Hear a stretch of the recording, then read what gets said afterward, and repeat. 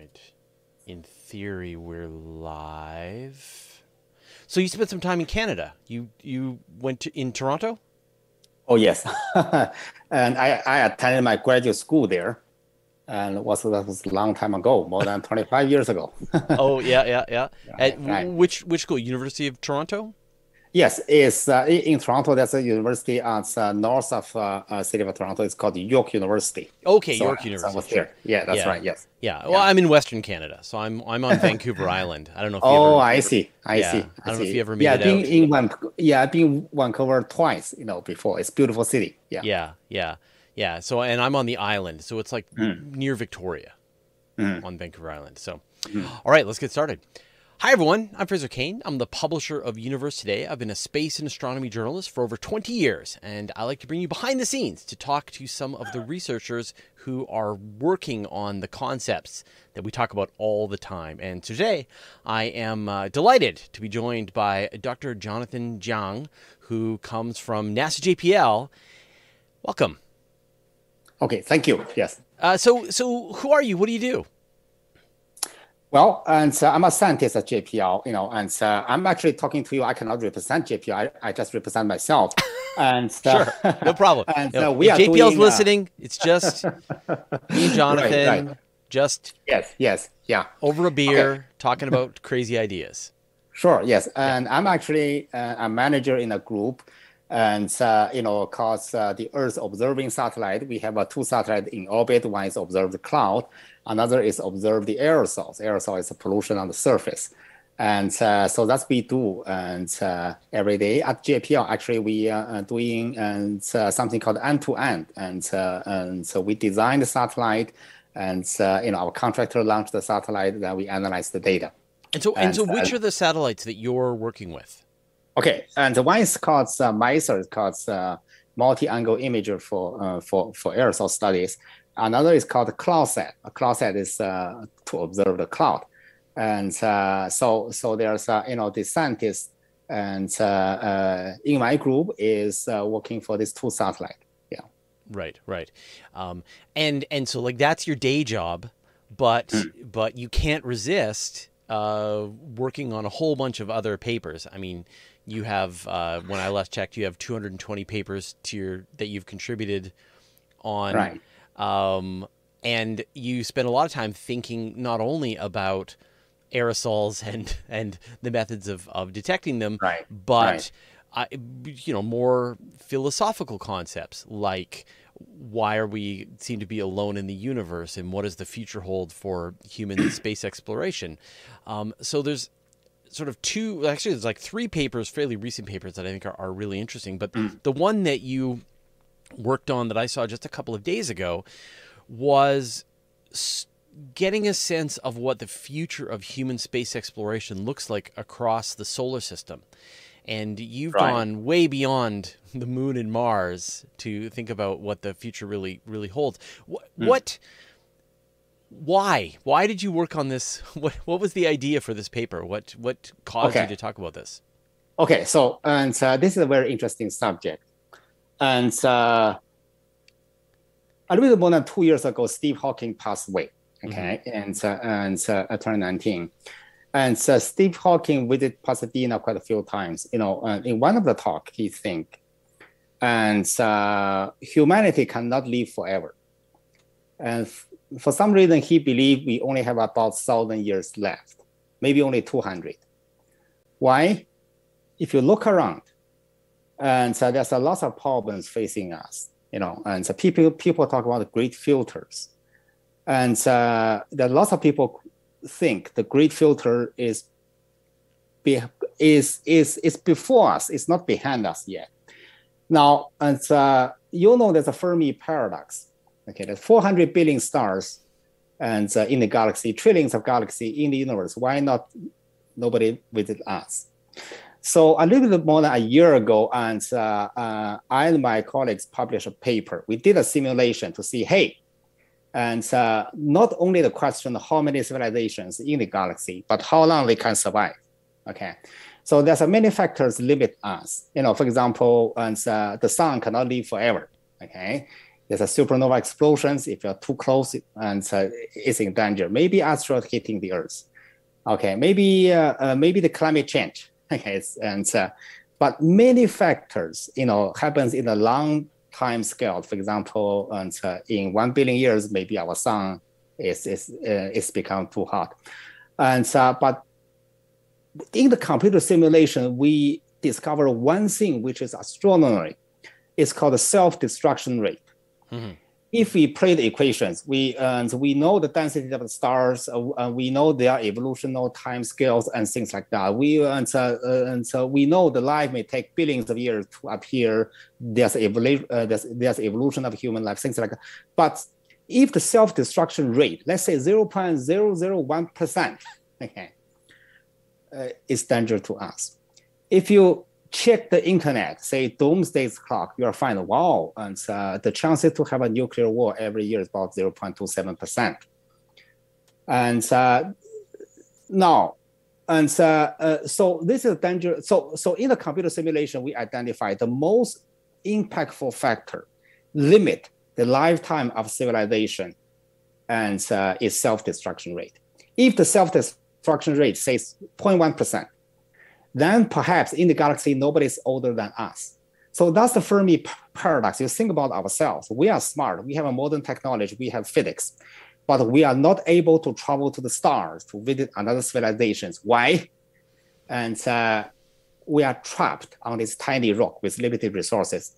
Maybe in 200 years, there's another Einstein discovered new physics. Okay, we can travel to stars through the wormholes, or we develop modern technology, we do that. But can we survive that long? We don't know yet. So that is the triggering question forced me to think, okay, Steve Hawking said we have 200 years left. But in order to survive, we need to move, maybe migrate and outside the Earth. But can we do that? If we do that, how long it's going to take to us and to do that? It is very difficult to estimate, but we can use the historical data, the speed of technology advancement, and the speed of economical development, things like that. We can try to estimate when we can, to do that. So this is all the motivation behind. And fortunately, when I talk to my colleagues and talk to my community, attending international conference, many people interested. So we work together and to come up with these papers estimate. Right. And it's interesting that sort of line of thinking follows a similar, like when you think about, say, when will humanity become a Kardashev 1 civilization, or when will we build our Dyson sphere? You just have to take historical energy use and plot it as a exponential graph, and you'll get to a date in the future when our energy use will match the total amount of energy that's falling on planet Earth. And a few thousand years later, our energy use will match all of the energy that is being emitted by the sun. Now, we don't know what it's going to be, and we don't know how we're going to use it, and we don't know any of that.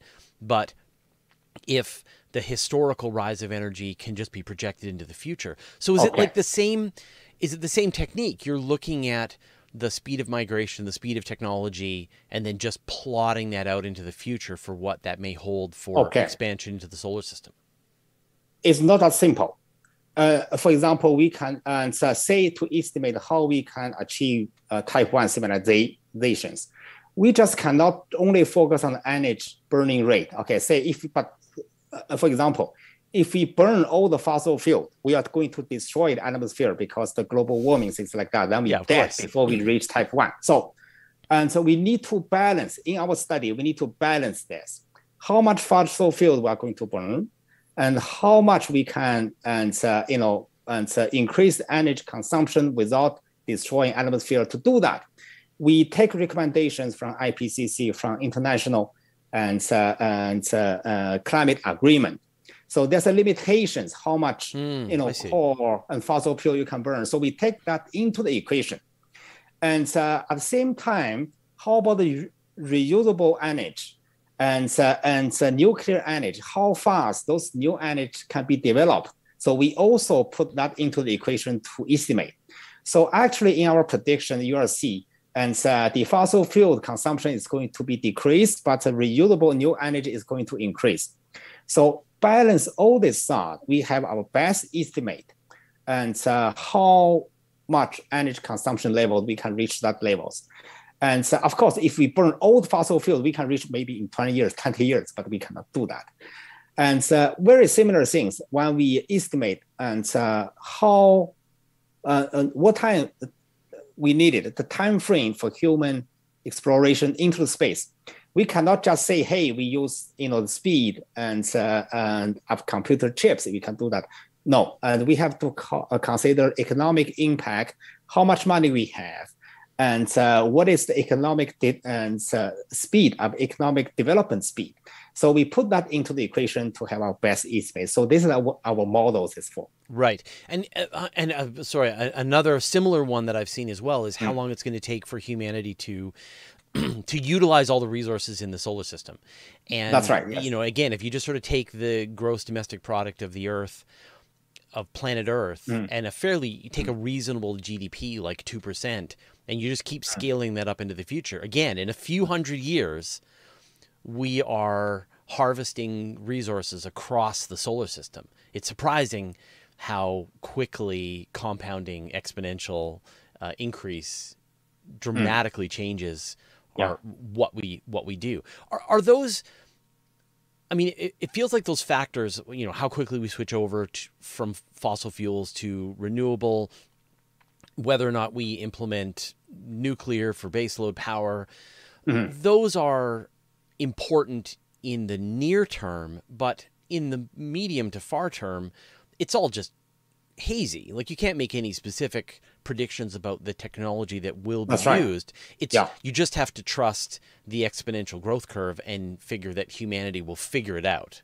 As long as we can avoid the fossil fuel global warming great filter, then we're off to the races. Right. Yes, you are absolutely right. Those kind of predictions is not certain, is our best estimate or something called educated estimate. Okay. And part of the reason we work on this is to encourage people to think, to discuss, and so to think about it. And so we are citizens of the Earth. And now, last year, actually, I saw a photograph taken by JPL and on the surface of the Mars. And it's a photograph of the Earth. You look at this photograph, it's a tiny dot surrounded by darkness. Okay, if you're on the Earth, you look at the Mars, it's tiny dot, and so it's actually very thought provoking. If you look at this dot, everybody, you and me, we are on this tiny dot, and and as I said, and the physics says right now we are trapped on this tiny dot with limited resources. Okay, now assuming if there's any alien beings, come to visit us. Okay, it's tiny dot. Okay, they observe us. I think their conclusion is very likely to be humans are very stupid. Why? You may not be wrong. Yes, and one thing they found is humans behave like children. Okay, and not only individual behave like children, two countries behave like children. Two countries are neighbors. Okay, one country believes that, another country believes that. They fight. They cannot get along, they fight each other, and last month, not this month, there's a military parade, in Russia, and maybe in October, there's military parade in China or something. You see those soldiers who step over the square, they carry weapons, and there's trucks carry missiles. Those missiles carry nuclear bombs. And you see, interesting thing is the people watch the parade, the audience, they feel proud. Wow, so powerful. Aliens don't understand why we feel proud, because we are watching weapons to kill ourselves. Mass destruction, it's not to kill animals, it's not for hunting, to kill ourselves. They feel proud. Such behavior tell us we are children. We are not grown up yet. We are not grown up yet. And it's very interesting. And when I submit a paper published, it's called Beacon in the Galaxy. We try to send a message in the deep space. At least we think about it. Although we don't have a plan. I got emails, all sorts of emails attack me, say, hey, you should not send this message, it's danger to us, things like that. Yes. That kind of thinking actually is human thinking because humans are children. We fight each other. We think aliens fight each other. But I remember what Carl Sagan said years ago. If we discovered a message from the deep space, if somebody is visiting us, it's good news to us. Why? We learn they survived. That's lesson to us. People always ask me that. If I could ask a question to an alien civilization, what would it be? And it would just be like, how did you do it? How did you do it? Yeah. Yes. So one day in the future, if we are able to travel to the stars, it means we are grown up. We are not children anymore. We are in peace. And so right now, I don't see any light. We can do that. And so we just behave like children all the time. We're short-sighted. So what does the math say for the expansion of humanity throughout the solar system over time? Okay. And let's say if we don't destroy ourselves. Sure. Yeah. No. Like everything's going to go fine. We're going to continue in on the year. I think, in order to travel to the stars, approximately 200 to 300 years from now, we are able to do that, at least to Proxima B and Proxima Centauri. We should have the technology to do that. Now, and NASA actually had the plans to land astronaut on the moon again in 2028, onto the Mars again, and in 2038. Okay, so think about the Jupiter's moon. Probably that's doable in about 50 years from now. Like humans to Jupiter's moons in about 50 years. Yes, and it's all I say is doable. You know. And based on the speed of technological advancement, right? And it is doable. So that's roughly the timelines are. So you think about the travel to the stars, and in 200 to 300 years, at least we can launch that mission, and it's doable. And assume we can survive that long. So I just want to understand, like, you know, you're not thinking about specific technologies. You're not thinking about fusion rockets versus antimatter drives versus anything. Mm-hmm. What is the underlying, I guess, what is the math that you're using to kind of predict this, that, you know, Jupiter by 50 years, Saturn by whatever number, the outer planets, you know, Uranus, Neptune, etc. What is the sort of explain where I'm kind of going with this, right? Like humans went to the moon in 1969 and set foot on the moon.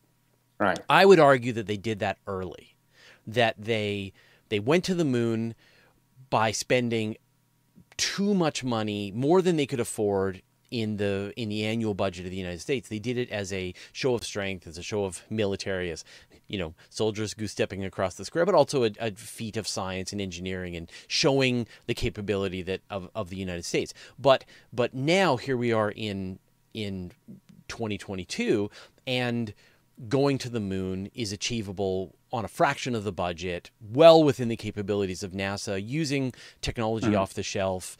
All of this technology has been just constantly bringing the prices down, and going to the moon is very feasible now. If we have this conversation again and say we didn't go to the moon and we talked in 50 more years, going to the moon would be easy, be trivial, that for something would happen, the technology would come down. So I guess as we think about going to Mars, as we think about going to Jupiter, whatever, there is too soon. You're spending way too much money. It's too dangerous. It's too risky. There's entirely feasible, and then there's trivial.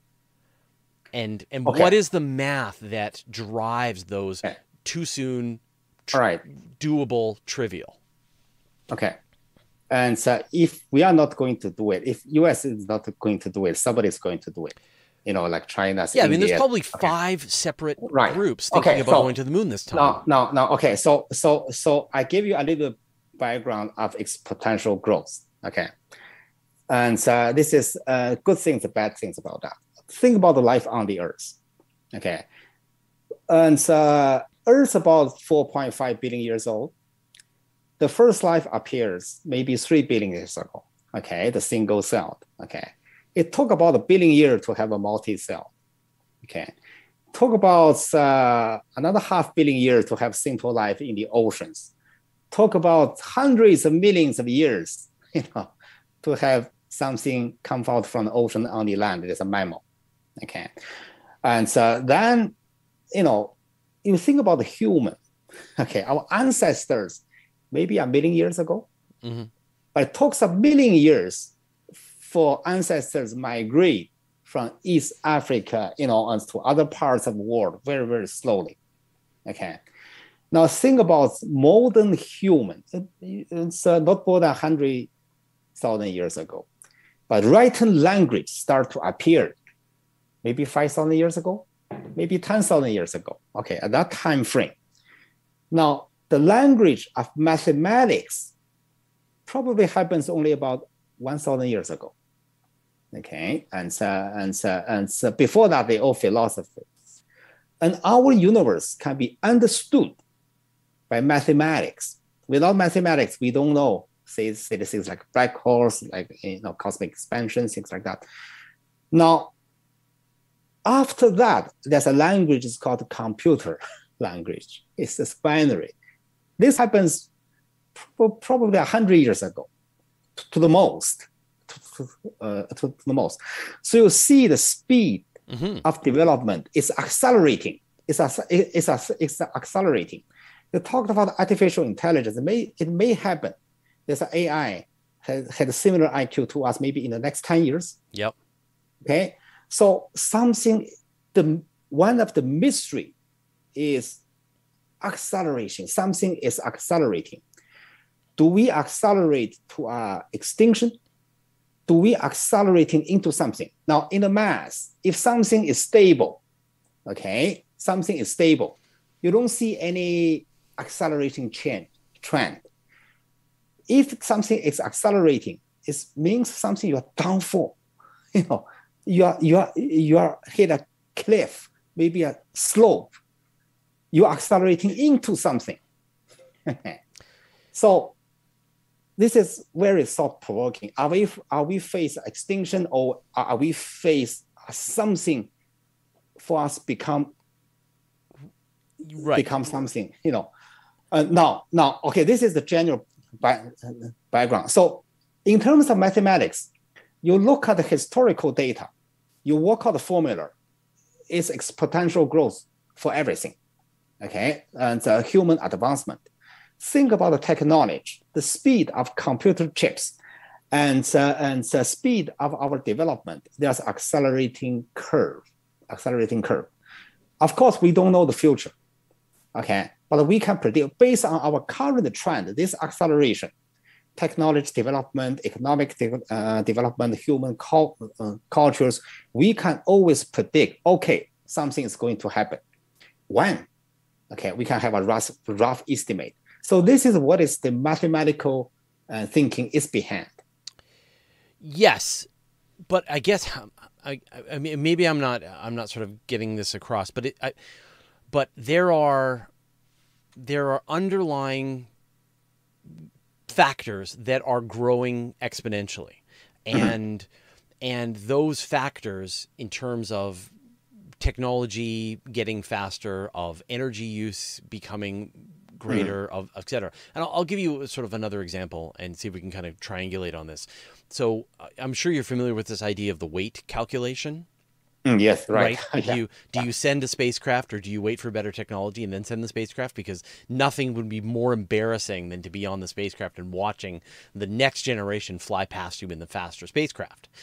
And so when you calculate the amount of energy that it would just take to take mass from the Earth to Alpha Centauri or Proxima Centauri, and you consider it as, not too soon, not when you're spending half of the economy of the entire planet, you're spending a reasonable amount. Say you're spending 1% of GDP. Like there's a, and if you just wait 10 years, like if you're going to spend 50% in 2050, or sorry, 2500, and then you wait 10 years and 2050, I don't even know how to say these numbers, 2,510.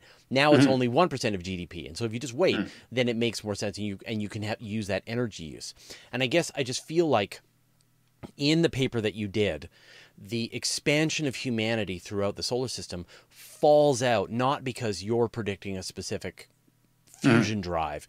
There are these underlying mathematical factors that are rising at an exponential rate, and the date of humanity reaching Saturn falls out of this math. And I'm just wondering, what are the exponential growth curves that are feeding into this model that you are developing? And specifically, I'd like to know about the solar system, and then we can talk about other star systems. Okay, and so one factor is there's a few factors. One is the human population. The human population growth is you can see is more than exponential, and so between 1800, humans population is below 1 billion. Below 1 billion for thousands of years. Okay, it's always stable. But after 2015, within 200 years, now we are more than 8 billion. and if you see that curve, okay, and of course it slowed down a little bit, but it's hard to see where to slow it down. Okay, now let's say if 1% of people think about 0.001% of people think about space exploration. Okay, this is already a lot. Right. And so this is already a lot. And also the economic expansion and also the speed of technology development. And so it's just no way to slow this things down. Okay. And so for that prediction, of course, you can think about medicine, government regulations, and maybe the impact of economics. So this kind of prediction is you can always make. And but I should say I'm currently working on another paper, and I haven't finished yet. And to simulate whether or not, and there's a dangers we can destroy ourselves. Okay, I mentioned the nuclear war. Okay. And the percentage of it's maybe it's very low. Okay, another factor may be asteroid hitting the Earth. Okay, between the Mars orbit and Jupiter's orbit, there's millions, hundreds of millions of asteroids. Okay, it's called asteroid belt, and Jupiter is moving around the sun, the Mars around the sun, so there's a gravitational perturbation and push and pull. So sooner or later, some of the asteroids maybe leave their stable orbit, moving close to us. And so you see in the news, and every now and then there's asteroids, skip by the Earth. Chances of hitting the Earth may be 0.0001%. Okay, it's low. And also pandemic, fortunately the current pandemic death rate is very low. Okay, but in the history, there was a pandemic death rate is very high. Fortunately, during that time we don't have air travel, so it's localized. How about the next pandemic? And we don't know. And also artificial intelligence. If 10 years later, 20 years later, the IQ of AI is higher than us, Sure. So my next paper is going to be to estimate. Okay, let's say we need another 200 years and 300 years, we can travel to the stars. But can we destroy ourselves? What is the possibility? We can destroy ourselves before that. Okay. Right. And using computer, you can estimate. You see the chances we destroy ourselves maybe is low, 0.001%. Let's say you buy a lottery ticket, the chances of a win is very low. But you buy the lottery ticket every day for millions of years, you're going to win. Okay. Yeah. So sooner or later we are going to kill ourselves. The question is when. Sure. Yeah, so, and I totally understand the line of argument, right? That there are many existential threats that face humanity, from asteroid strikes to artificial intelligence to some script kiddie in his his Lil Bio lab making viruses that can wipe out humanity. And I guess I got the impression from your paper that the like obviously there are plenty of, like you don't need to justify why we should go to space. This channel is Right. all Yes. about that. Right. And all Right. of my audience is 100% on board with let's go to space. They want to know, we're not the people that you need to convince that this is important. You are preaching to the choir here. Right. What is the reasonable rate that this happens? What is the Okay. let me try this again. You, Like, I think people are shocked at the results of exponential growth that we saw with coronavirus. We see with all of these things that we instinctively are unable to appreciate what happens with exponential growth and how much it dramatically changes the future. And that whole idea, if you have like you have a pond and you have some kind of lily pad that is growing across the pond, and on day 100, if it doubles every day, on day 100 it's full, and day 99 it's half full, and so you don't realize that suddenly the whole thing is covered in lily pads. And so this idea of exponential growth, that we're, as you say, we're thinking about nuclear war, and we're thinking about our daily, inflation. We're thinking about all these things day to day, but the underlying forces of exponential growth just continue on, and they will carry, again, assuming we dodge all of the scary things, there are these underlying forces, these underlying accelerating exponential forces that will carry us into places that make, in my opinion, traveling to Proxima Centauri inevitable. Not like it's something that we should try and figure out a way to do, that we will get to a place where someone goes, oh, you know what? No one's ever done it, so I'm just going to fly to Alpha Centauri because because it's relatively inexpensive, in the same way that we can now fly to Europe because it's relatively inexpensive. And I guess I'm trying to just understand that exponential growth that you're considering. I'm considering is this, okay? And it is, we need to think about right now. I think, go back to the question about great filters, okay? Fermi paradox. And I think the great filter is us. Mm-hmm. We are the great filters of ourselves. We are heading towards that. And now look at this background you have on your background. The thin layers of atmospheres are there. I talk about this tiny dot. We are not living on the center of this tiny dot. We are on the surface. It's very, very thin. Everybody living on, let's say, all the life we know in the universe, plus minus 1 kilometer on that.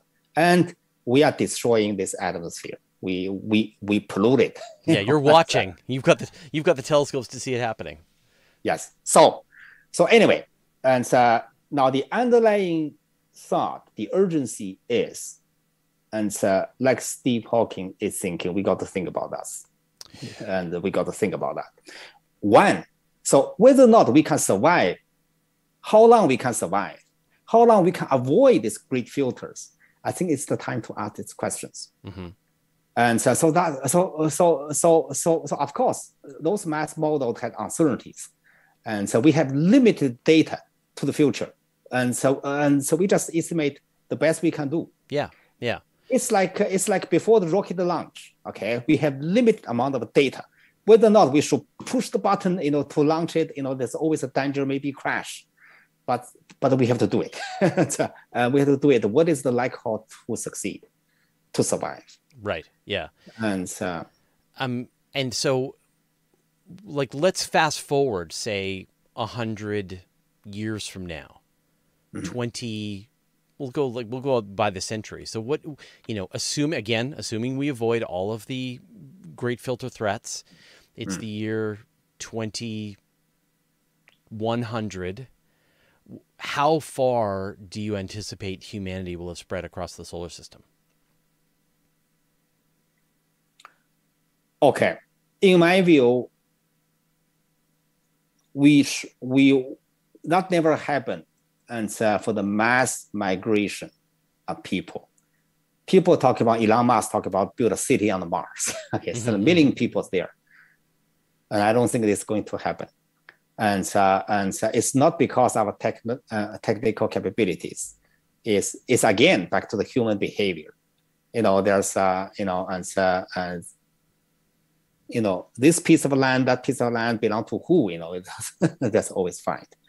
And also, it's very expensive. Humans are very vulnerable. The Martian atmosphere, surface of the moon, and so it's dangerous to us. So that's why it's very expensive for us. I think in the future, it's easier for the robots to do that. Mm-hmm. Think about building a base of the moon. The current design is to manufacture all the parts on the surface of the Earth, then ship to the moon. The robots is going to do the assemblies to build a mother base first. Okay, then maybe human can move into the mother base once it's built. Sure. Then from the mother base, gradually the robots will come out to build the children's base. So that's what expansions are. Sure. Okay, and it's similar things to the Mars. So if I can guess, 100 years from now, there are some populations of humans on the Mars, in the cities, right, on the Mars. And at this point, you've got robots that are manufacturing everything that we require to make it as habitable as possible. Yeah, this is doable. Yeah, people, vast majority of the people is still going to live on the Earth. Mm-hmm. Okay, if we can avoid climate change. Yes, yeah. We've avoided all those things. We did it.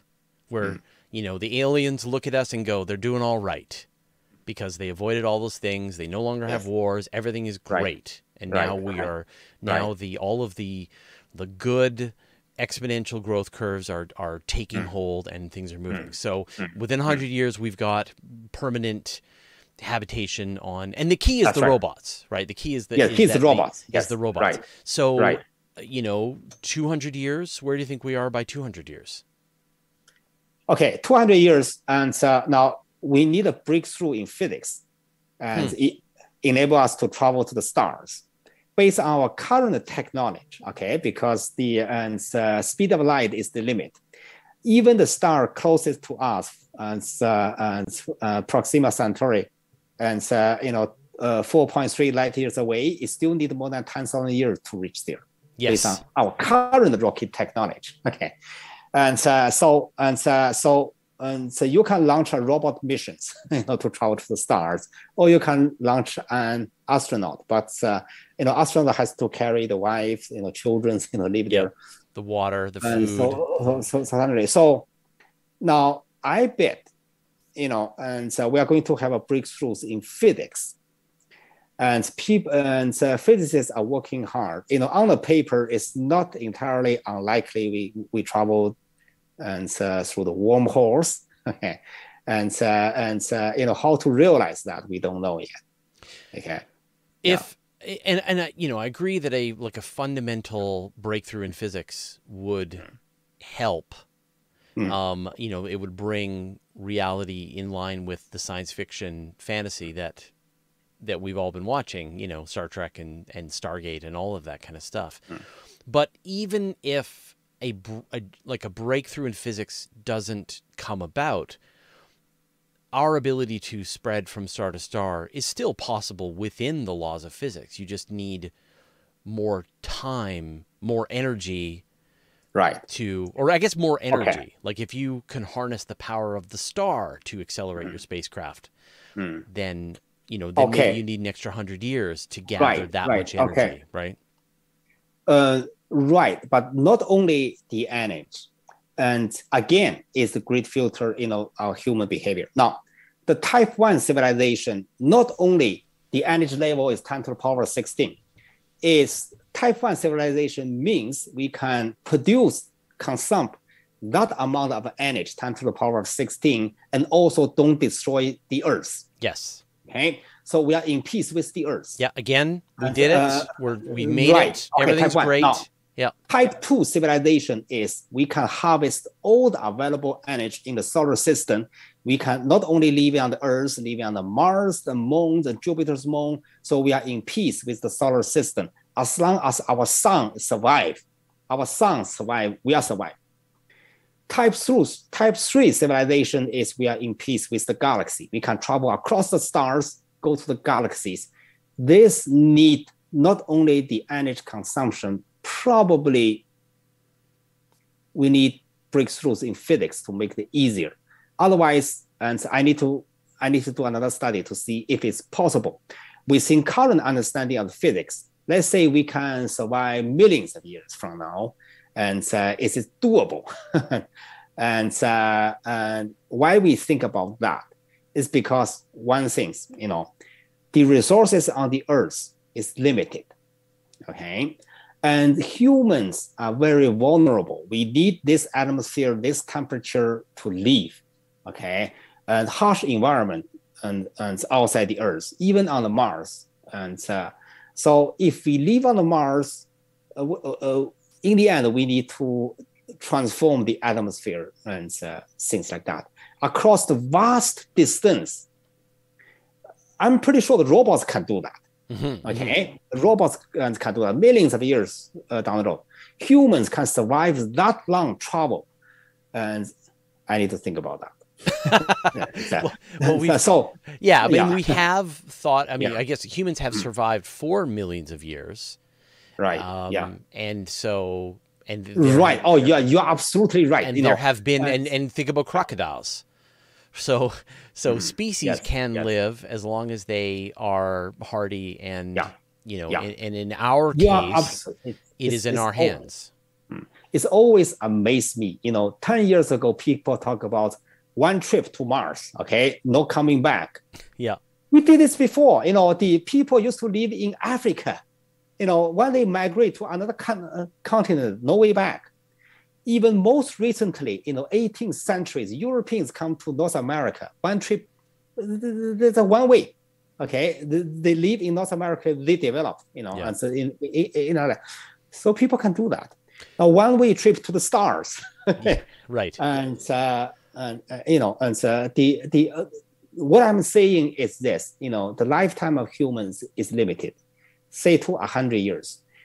And our current technology, current physics says you need quite a few generations, Yes. And in some transportations, in order to reach there.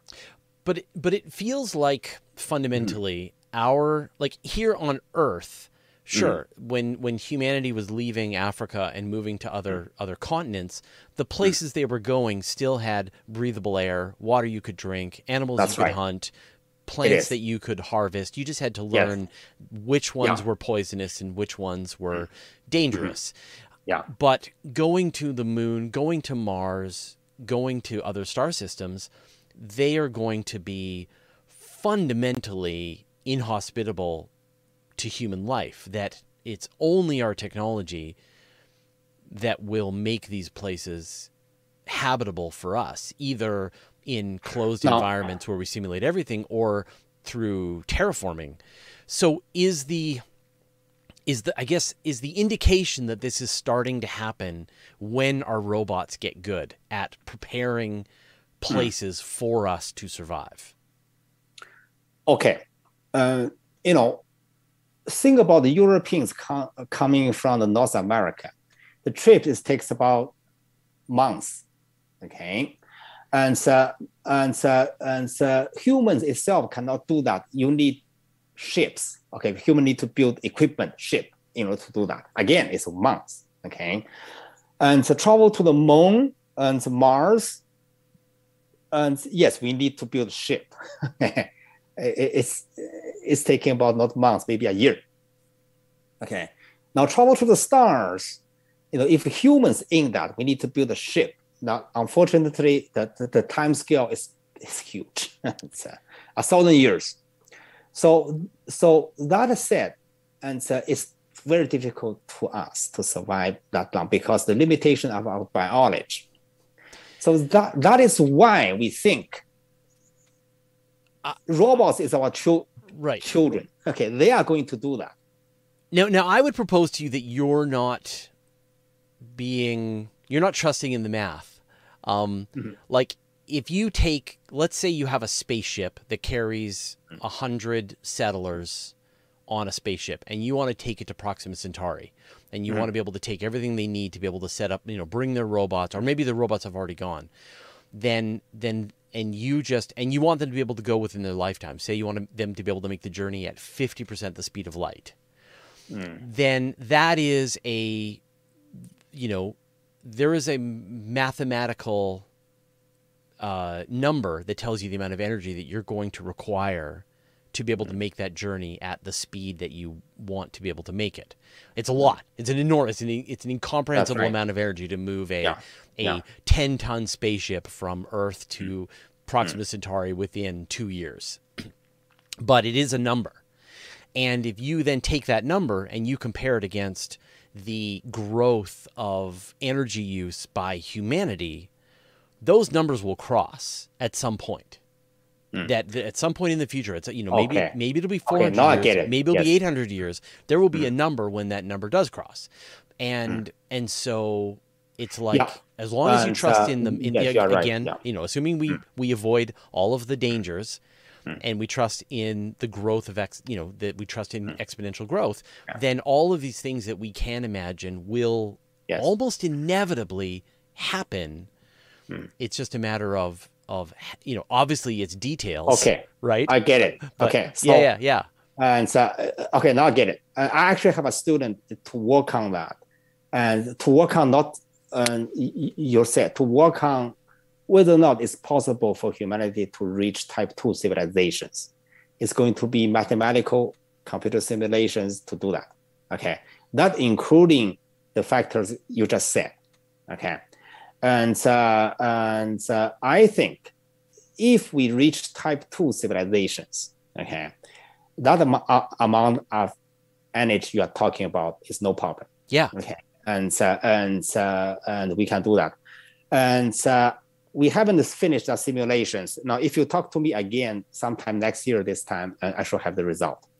And it need a detailed simulation, not only calculate amount of energy available on the Earth, but also taking consider human migration to the solar systems.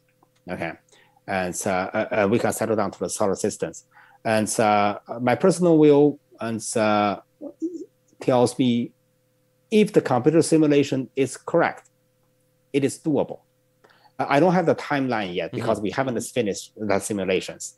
And so my gut feeling is it will take close to 1,000 years. Yeah. But again, like 1,000 years, when you think about like humanity's been around for 1 million years. Yes, doable. And 1,000 years ago, we were in the Middle Ages, and life was short, brutish, and cruel. And 1,000 years from now is a blink of the eye. And yet, if you chart humanity's growth forward, we will in 1,000 years ish, we will be harvesting all of the power from our star. And we will be trivially sending spacecraft to other star systems in the kinds of short time frames that we all would like to see in our science fiction. And I think that doing it to, and I think, and so I feel like the modern space exploration movement is sort of really focused on doing it too soon, before that energy use, before the robots are ready. I agree. And it's the robots that will, when we have our self-replicating robots that are out there tearing asteroids apart, building wonderful habitable space stations for us to survive on, that's when we know that this is coming true. And but trying to go and live on Mars and hide in a tunnel and try to grow potatoes in your own poop is gonna be suffering. It's gonna be worse than living in Antarctica times 1,000. Right. And I agree. And I think within 1,000 years we are able to do that, to travel to the stars. And it's going to happen anyway. Nobody can stop that. Yeah. Because there's a pressures on us. Not only the pressure on the population, pressures of resources, and most importantly, and our inspiration to go out. It's always, life. One of the definition of, think about the virus, okay, they spread. And this kind of, you call it inspiration. Human is the same. We want to spread. And no matter what, it is going to happen, giving us thousands of years. And of course, I myself, maybe Steve Hawking's influence, think too much about, can we survive that long? That's yes, yeah, right. Of course. And I mean, we always need, but it's like, we always need to be worried about the risks that we face. But we also but then we risk, what if things turn out well, right? We don't think about what if everything goes great. Yes. So you are right. Actually, you just hit button of my inspiration to work on this project, because I bet you have. We have positive passions to the future. That's why we are doing it. And I think in the positive side, and humanity will sooner or later to travel to the stars. And our children's children, and their grandchildren's grandchildren, they are going to do it. Yeah. It's funny. I have this conversation with people from some NASA and other places about say Starship, and right now we're in in the area where Starship hasn't launched and it hasn't proven that it can be a fully reusable 2-stage rocket. But if it works, then you've got a rocket capable of lifting 150 tons to low Earth orbit with a 9-meter fairing for just a few $1 million per launch. That it would change everything about the way missions are designed and built. And yet everyone is so concerned but that it's not going to work that they don't think about, what if it does?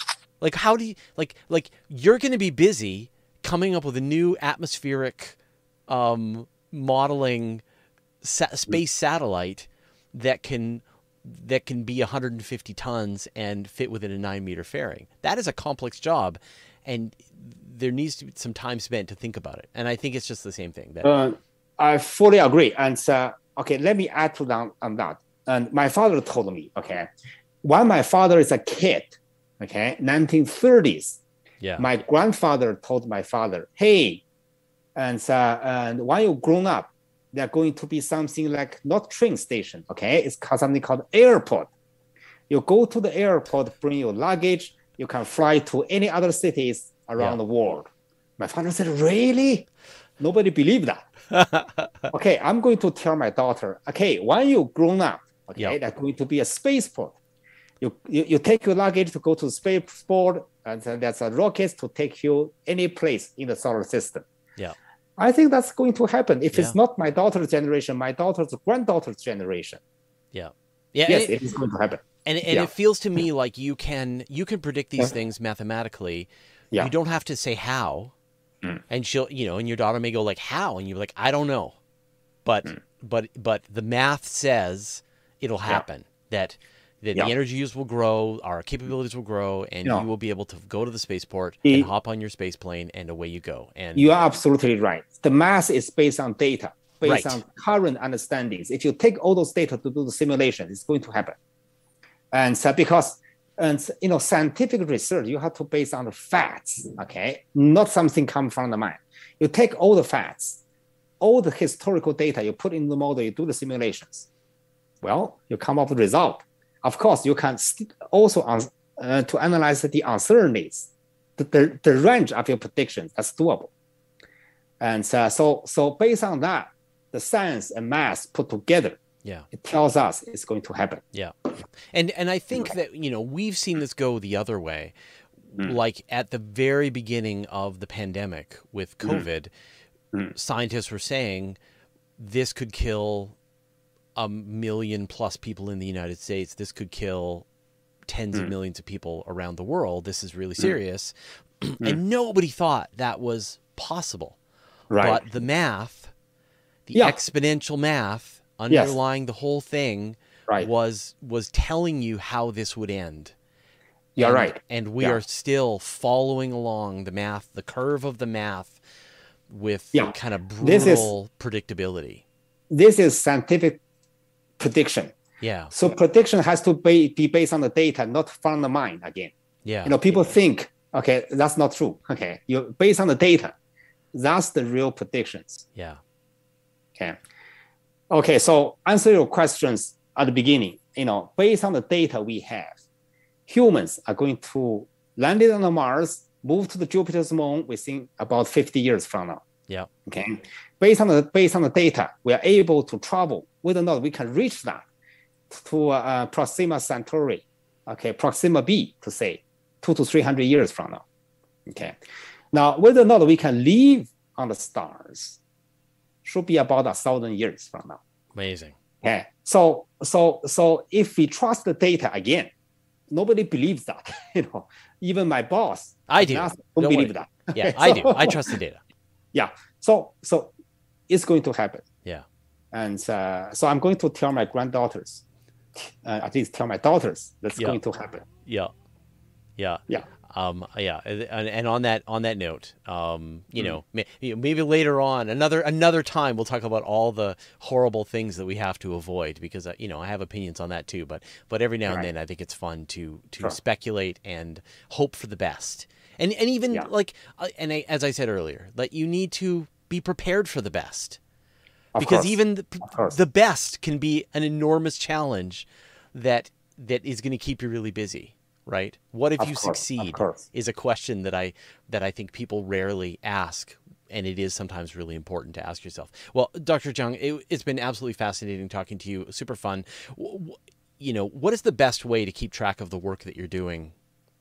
Okay. So the best way is to check my papers. Okay? Yes. And whenever I publish something, you know, and read that. If you have any question, you just call me. Fantastic. And I'm going to answer that. Wonderful. Well, thank you so much, and good luck with all of your research. And I'll see you on Proxima Centauri. Okay. Thank you so much. Okay. All right. Thank you. All right, take Okay. care. See you there too. Yeah. Bye bye. Bye bye.